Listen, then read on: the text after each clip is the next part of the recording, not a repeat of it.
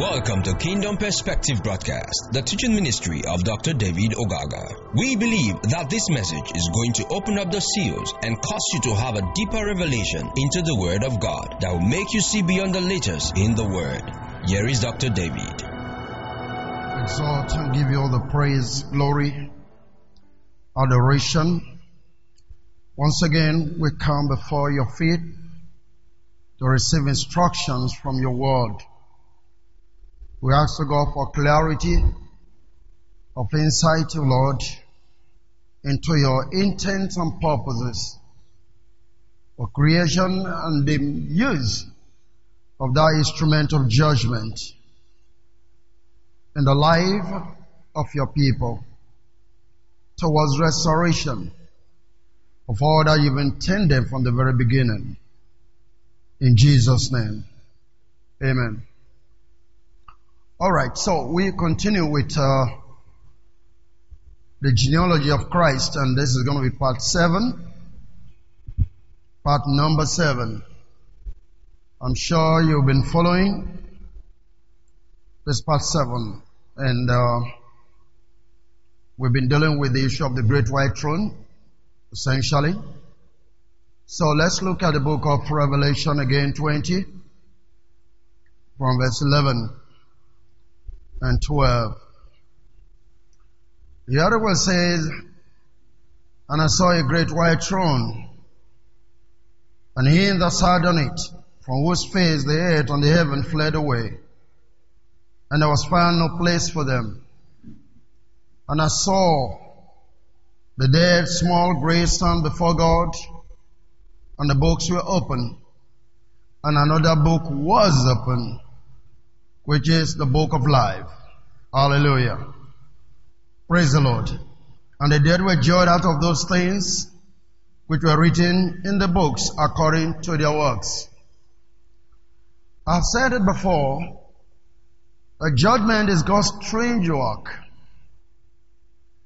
that He uses as a tool in His redemptive, restorative process. Judgment is not for annihilation.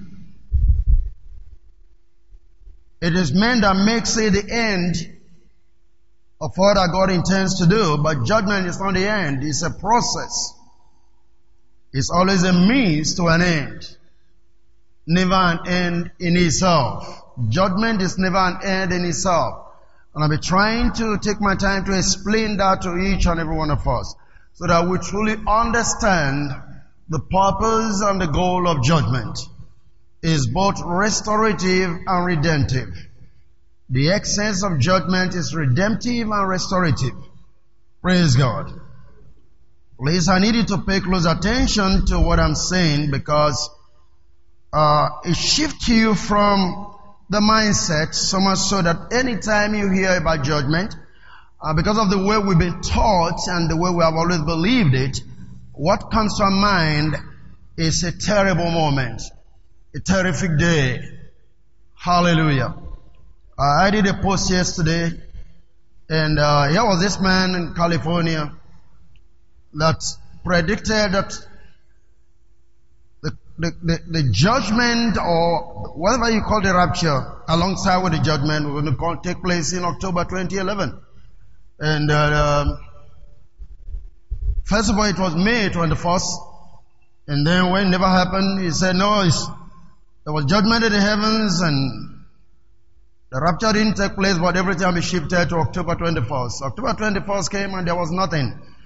And the people say, okay, where is our money? Because a lot of money was donated. You know, it went on big boards, went on radio all over the world, talking about the judgment that was going to take place in 2011.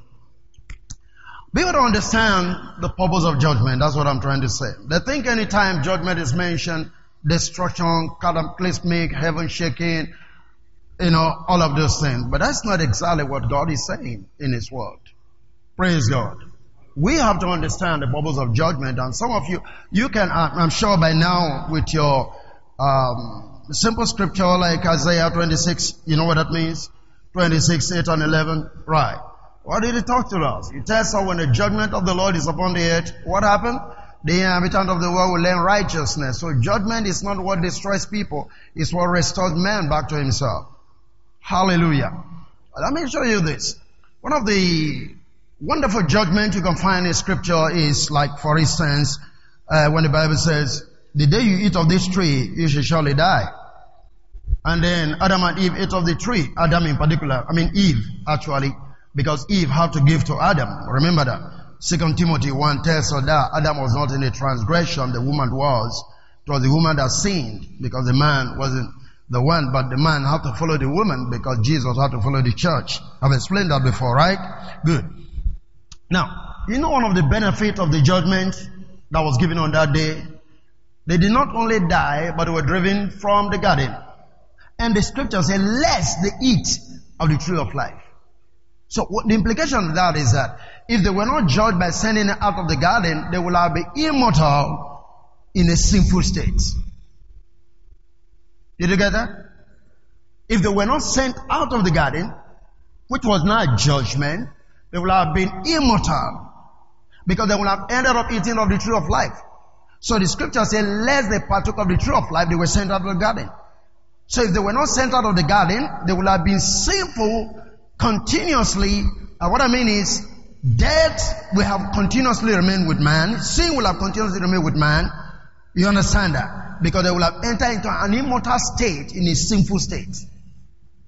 So it was a benefit for Adam and for mankind that they were sent out of the garden. You see that as judgment. You see that as punishment. But what was the outcome of that?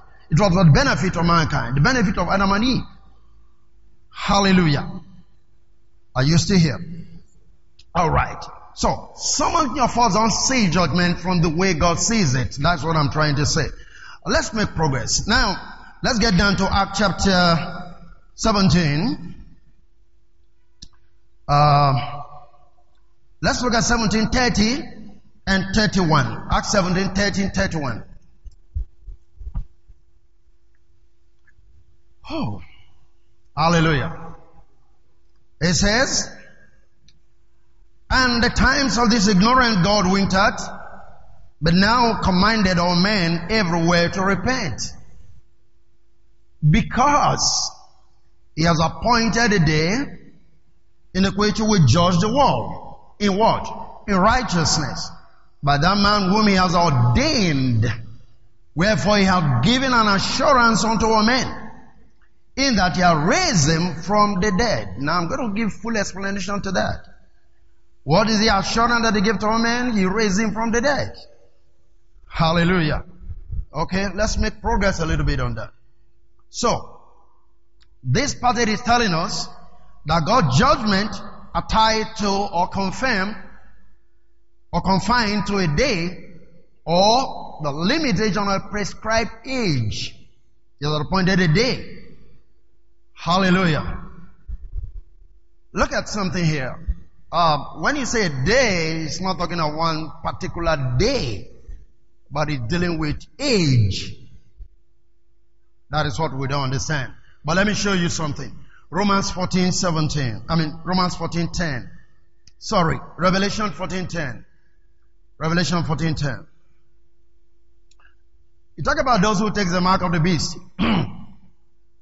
He said, the saints shall drink of the wine of the wrath of God, which is poured out without mixture into the cup of his indignation. And he shall be tormented with fire and brimstone in the presence of the holy angels and in the presence of the Lamb.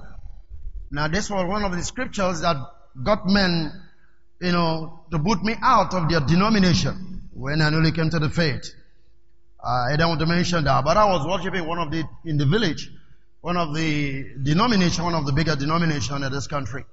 And we're having Bible studies. And then they're talking about how, if you look at the next place, it says, and the smoke of their torment ascended up forever and ever. And they have no rest day or night, who worship the beast in his hand, and who receive the mark of his name. And so, they told us that this is going down to the lake of fire. And then I had a problem because it was Sunday school. And then they said we should ask questions. So my question was, if this is a lake of fire, we are told here that this brimstone is in the presence of the holy angel and in the presence of the Lamb. But we've been told that we are supposed to be in heaven. And this is lake of fire. So how come those who are in the lake of fire are now in the presence of the holy angel and in the presence of the Lamb? Then I say it also means Jesus is going to, because Jesus is the Lamb, that means Jesus is going to be right there in the lake of fire, watching the people, burning day and night, forever and ever. So how are we going to have fellowship with Jesus in heaven? That was my offense. And they say, oh, you come here to look for trouble, so get out of this place. They sent me out of church because I wanted to know. You understand that? But you look at this place. In verse 11, for instance, it said, and the smoke of their torment ascended up forever and ever, and they have no rest day or night. You can find day and night, like the question I asked. Day and night is not in heaven. Genesis chapter 8 tells us that seed and harvest as long as the earth remaineth. And then Genesis chapter 1, I think verse 14 tells us God created the day and the night. Day and night is for the earth. So this can be in heaven. This can be in eternity. That was my offense. I mean, I thought if you are following this thing, praise God. But you see, because they use the word day and night, no, they use the word forever and ever, so they talk about eternity. But day and night is not in eternity. Am I making sense to you? That means this thing is telling us something else. That was the question I asked, and they say, oh, because they couldn't give the answer. The pastor said, we don't want you here anymore. I have to take my Bible and leave. But I wish, this is where the problem is. We are not studying the word. We are not asking God to help us understand the word. We just take it and give it out the way our forefathers have given it to us. You understand that? And when you don't stay by what they think, they feel that you are heretic, you are heresy, you understand that? They will tell you, oh, you're breaking the tenets of faith. What is here that tells you of eternity? Nothing about eternity here. Amen. I'm going to make you see the word forever and ever. Hallelujah. The word forever and ever actually means aeon. A-I-O-N. Which means an age. It is not talking of eternity as we know it, otherwise it will read from eternity and eternity. But that's not exactly what it says. And that is completely absurd. Hallelujah.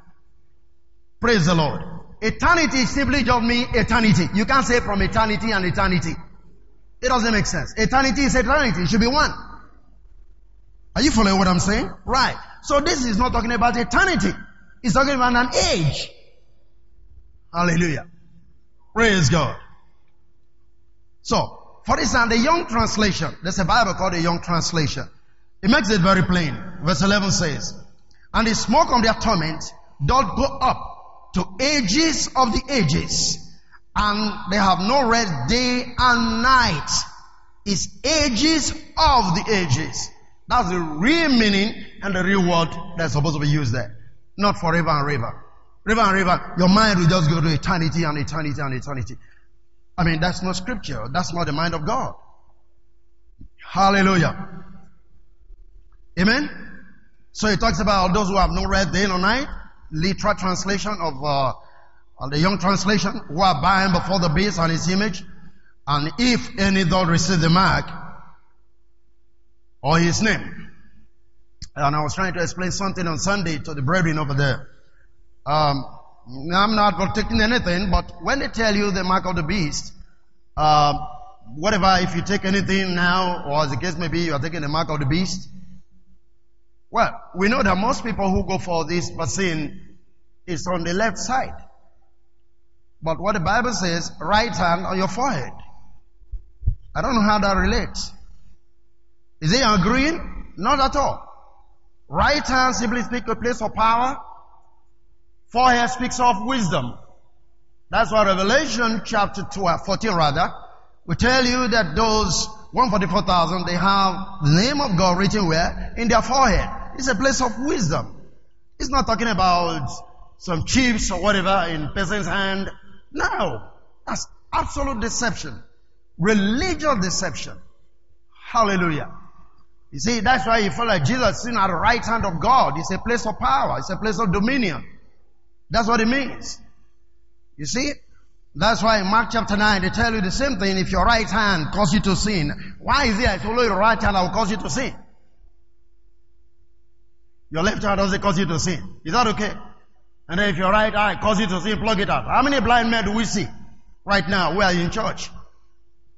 That means no man who is in church, all the men in church, nobody is causing, nothing is making them to sin. So, because we haven't seen anybody whose right hand, right from when Christianity began, is being plucked out.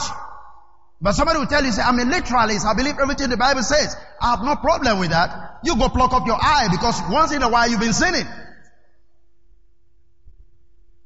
That's what makes you a literal person. They forgot Jesus was talking in parables. Your right hand make you sin, cut it off. And we see all people, nobody is able to cut off his right hand. I will tell you it's not real. That's not what the Bible is talking about. Hallelujah. So eternity and eternity have nothing to do, that's no scripture. It's ages of the ages. So we're talking about time frame. Hallelujah. Are we still here? Let me show you that. Genesis 1:14. Talking about the issue of the day and night so that you can understand. Because day and night are for seasons. Praise God. Right. Genesis 1:14. And God said, let there be light in the firmament of the heaven to divide the day from the night. And let them be for signs and for seasons and for days and years. So we know now from this scripture that day and night are for what? Earthly seasons. Nothing to do with eternity. And now they are tormented day and night. And people don't understand that I'm not talking about eternity. But I tell you, they are going to be burning forever and ever. And they'll be crying and they will even tell you, you see, the whole place so hopeless, just like you see, Lazarus. The rich man was saying, take a finger and cool my tongue. You understand that? Say that's how hopeless lake of fire or whatever it really is. You mean, you're not crying for a drop of water. If it is really what it is, how long will a drop of water drop before it evaporates? A drop of water. You want to give it to somebody who is in that kind of lake. Before the drop of water gets to the man, the thing is gone, isn't it? Finger. What is finger? Finger speaks of the Holy Spirit. You go back, read there. Say, I deliver you with the finger of God. Talking about children of Israel. The book of Exodus. How many of you have read that? Finger of God means the power of the Holy Spirit. That's what it means. The finger of God is the Holy Spirit. So why was he say, cool my tongue? Because with your mouth, your tongue, you are condemned. He said, the Bible said the tongue is a wall of fire. How many of you remember that? Good. So, what was it? They derided the man, which is Jesus, and they were not saying, come help me change my language. He's not talking of H2O. Give me the Holy Spirit and I confess that Jesus is Lord. Praise God. Are you still there with me? We'll take that some other time. Lazarus and the rich man. Now I'm trying to say that because people don't understand the Bible. I don't know why it is so difficult for them to understand the Bible. I don't know why. I asked somebody the question, when we did that fully. I think I have some messages on that on the website. But why do you think this rich man was saying, go tell my 5 brothers. 5 brothers. Not 6, not 4, 5. People can't even understand that. That's talking about the house of Judah. Simeon, Judah, whatever. The 5 children that makes up the tribe of Judah. Go tell them. Hallelujah. Are you still here with me? You see, you got to be able to read and have understanding of the scriptures. So anyway, let's get down with our judgment stuff. Some other time we'll deal with that. Again, Genesis 8 verse 22. Now I'm dealing with the issue of day and night now, right? The issue of ages and ages instead of what you call eternity and eternity. There is nothing like that. It has to be eternity, period. You can have eternity and eternity. It makes no sense. Very absurd.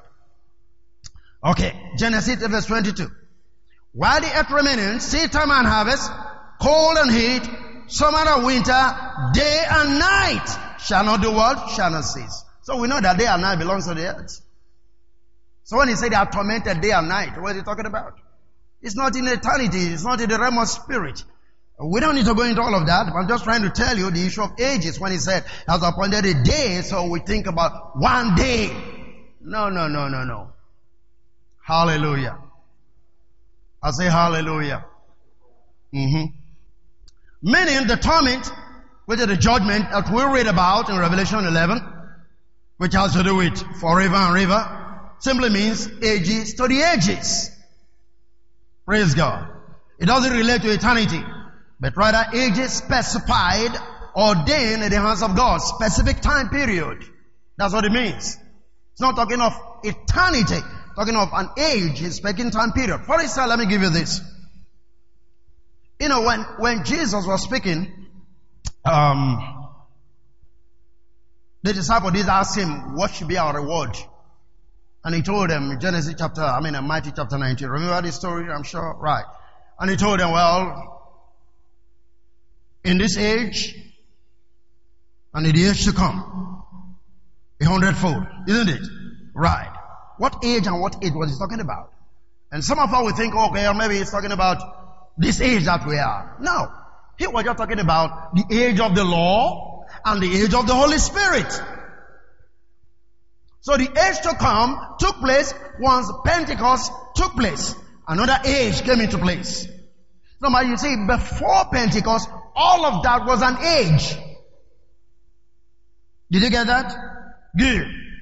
Now, we are in the age of the Holy Spirit, which is actually the age of the kingdom of the Son of God. Not the kingdom of God. Are you there with me? Hallelujah. Now, if you get that confused, go into Colossians 1 and look at verse 13. Excuse me. Colossians 1 verse 13. Hallelujah. Now, who have delivered us from the power of darkness and are translated into what? The kingdom of what? Of his dear Son. That is different from the kingdom of God in his fullness. Why? Because now Christ is reigning, according to 1 Corinthians 15, it will bring all things under faith, and then we deliver all things unto what? Unto God. God shall be all in all. But right now, Christ is ruling. Everything is under the feet of Christ, which is actually the church. So you can also say this is the age of the church. Hallelujah. But how long is that? So when we talk about age of the ages, I'm saying this so that you can understand that right from Pentecost to this time that we are is an age. Which you can call either the age of the church or the age of the kingdom of his dear Son. It's one age. So when you say ages of the ages, you can't say how many years that is supposed to be. Is it making sense? Oh, glory. Hallelujah. So God intends for redemption going beyond the ages, as we know it, into the other side of time. Hallelujah. Look at this. Ephesians chapter 1, look at verse 10. Ephesians 1 verse number 10. Glory to God. Read it from the Amplified translation. I like this. Amplified translation. He planned for the maturity of the times and the climax of the ages to unify all things and held them up and consumed them in Christ, both things in heaven and things where? On the earth. Hallelujah. He planned for the maturity of times, which is seasons, and the climax of the ages to unify all things. How many things? All things. And held them up and consummate them in who? In Christ. Both things in heaven and things on the earth. I need it together. Praise the living God. The climax of the ages. That means there are many ages, but you come to a climax. In other words, we can say a final age. Hallelujah. Did you get this? Here we're going to have a complete harmony of all things back into who? Into Christ, even in God. This is the true meaning of the word shalom. When you say shalom, you know what that means? Nothing missing, nothing broken. Hallelujah. Complete peace and complete harmony. In all realms, but all where? In Christ. That is why I would say Jesus is the Prince of Peace. Is that okay? All things are going to be gathered together. And when all things are gathered together in Christ, there can't be any, fractions or disorganizations or confusion. No, everything comes together. Everything gets harmonized in Christ, in God.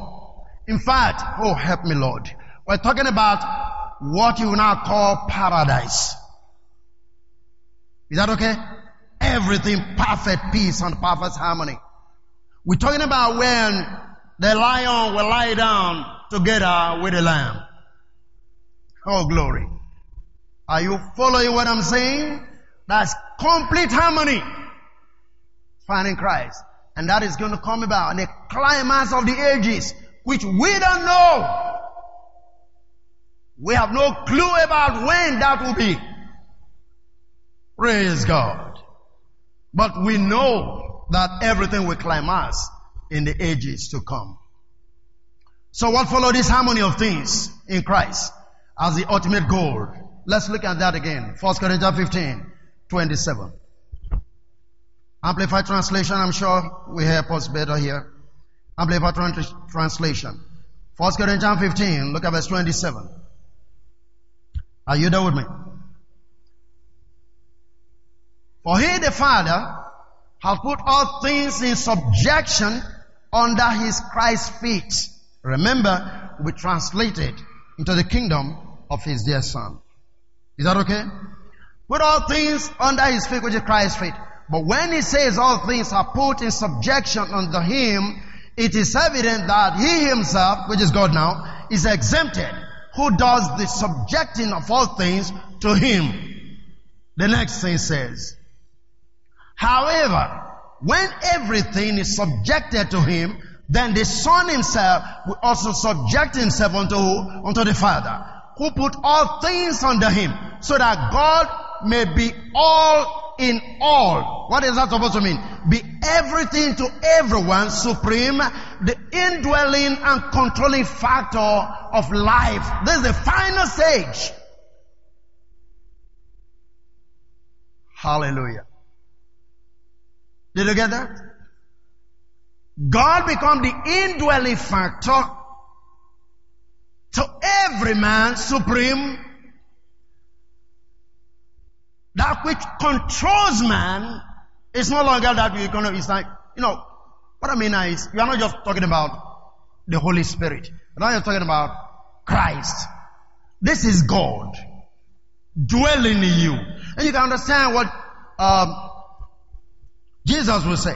If you don't believe what I'm doing, believe the God that dwells in me. So if you don't believe in me, believe the work that I'm doing. Because it's not me that's doing the work, it's God that dwells in me that's doing the work.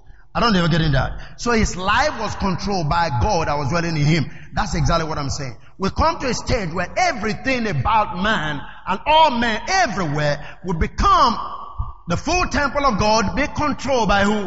By God himself. That is the climax of the ages. Everything they push up onto who? Onto God. Praise the living God. Are you there? So, here, God shall be everything to everyone as the final goal of God in creation, and that is the ultimate of what?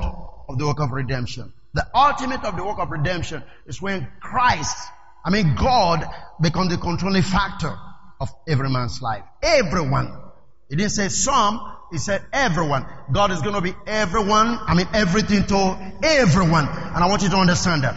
He will be everything to everyone. He will be supreme. He will be the indwelling and controlling factor of life for everyone. The final stage. Hallelujah. So we are moving towards a climax. Like we read in that Ephesians 1 verse 10. Everything will climax in God, and after in Christ, and then hand them over unto God. God become completely God. That's when you will not fully talk about the kingdom of God in its ultimate realization. Hallelujah. So you see, judgment and discipline, these are the measures that God is executing. We continue to execute in times and season, and doesn't bring out the ultimate goal of God's intent. As we continue to progress, all of those things, the discipline, the stripings, and the judgment, they're all pushing towards one goal: redeeming man back unto himself. Hallelujah. Praise God. Are we still here? We never can see that the process towards achieving the ultimate desire and the goal involves this judgment and disciplines in times and ages. But the goal is all things gathered together in Christ in eternity.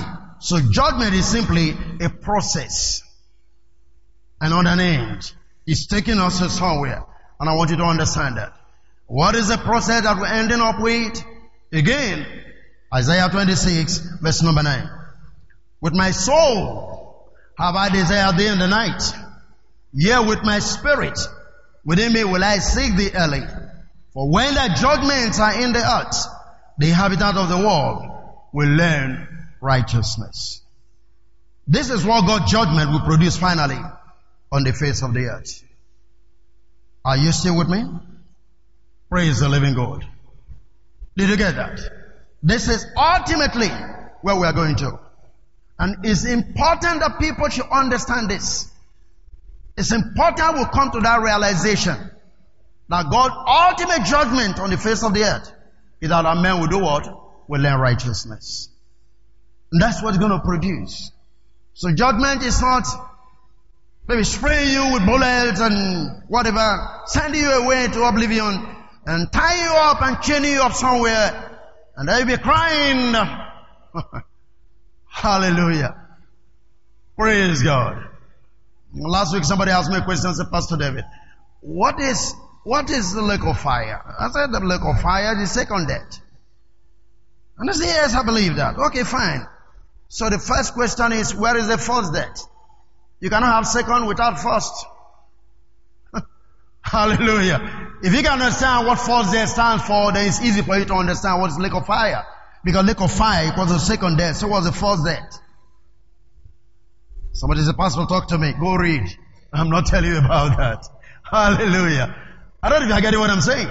This is as simple. It's just that we don't take time to think. We don't take time to ask questions. Somebody asked me the same question yesterday when he read one of my posts on Facebook. When he was talking about the issue of second coming. I said, there is no scripture in the Bible that talks about second coming. You can find it. What you find is second time. And that's Hebrews chapter 9. Right? Verse 28. Second time, not second coming. You don't see that in the Bible. What you see is come again. Right? And come again is not the same thing as second coming. And like I asked the question, okay, if you say, well, the second coming, which was the first coming? Confusion comes in because you cannot have second without first. And then you say, oh, well, the first coming was when he was born in Bethlehem. And if that is the case, did he float up from the sky? So if they have to come like he came the first time, then he's going to come through a medium. What's the medium? A human being. The whole body of Christ right now. Can I tell you something? Christ is going to come through the church. You can't believe this. But you know what? Mary was a virgin. And Paul said, I present you as a chaste virgin unto Christ. And so what happened? The Bible tells us in the book of Luke chapter 1 that the glory of the Lord overshadowed Mary. And the angel said, that holy thing that shall be in thee shall be called what? The Son of God. What was the glory that overshadowed? That is Shekinah glory. The same glory that came upon Mount Sinai, the glory that came on Mount of Transfiguration, that came on the dedication of Solomon Temple. That was the same glory that overshadowed Mary. That's what you find in Genesis chapter 1 verse 1 and 2 when the Bible said the earth without form and void and the Spirit of the Lord hovered. What is that supposed to mean? He brooded like a hen, and when he was brooding, life was formed into the earth that was without form and void. Same thing happened to Mary, and that's what's going to happen to the church. The glory will come over the church. Christ will be formed, and then he moves out. That's what the Bible says in Jude chapter 14. It tells you that Christ should come in a myriad of himself. When he talks about 10,000 of people, he's talking the myriad of himself. So we're talking about the people who are Christ. They are just, what that's supposed to mean. Christ, Lord, King, is Lord of Lords, King of Kings. So what are we talking about? The eyes of his eyes, the leg of his leg, everything. Perfect harmony, perfect union. He's coming through the church. If you read the book of Song of Solomon, you'll be able to see a scripture there. Who is that coming out of the wilderness? Jericho said their heart melted. When we're talking about Rahab, said the heart of the people melted when they heard about children of Israel coming out of the wilderness. That was a company of people. You find the same thing in the book of Deuteronomy 33. When the Bible says God came to Mount Sinai with 10,000 of his people. It speaks of the figure of the church. So in the Old Testament we have the 10,000. In the New Testament we have the 10,000. This is a corporate body of people who are come into the same measure of the person that they represent, which is Christ. Glory to God. But we don't have the understanding of all these things. So our mind is into one thing that, judgment day, boom, everything we just shake and, but God is helping his people. More people are coming to the truth, and I'm so glad in my spirit. Light is breaking forth. What am I trying to make you understand? When God judges you, he exposes you, he deals with the issues that are holding you back, and then you are set free. Glory to God. Are you following this? So, when you go back to that place later, I'm going to make you see that. I'm still going to discuss that with you next week. The book of Acts chapter 17, 30, 31. Be able to see, has appointed a day in the which will judge the world in righteousness, and has given assurance. What is the assurance? That Jesus rose from the grave. So everybody is going to rise from the grave. He gave the assurance to all men, not some people. The assurance is Jesus rose.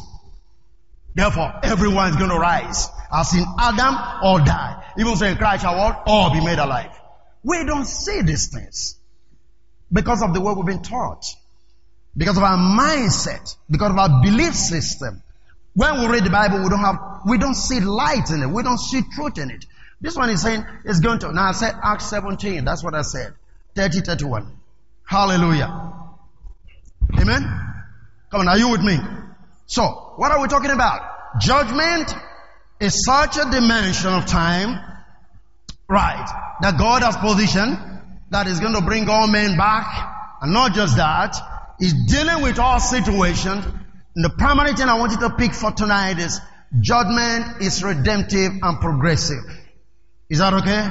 Yeah. It's progressive and it's redemptive.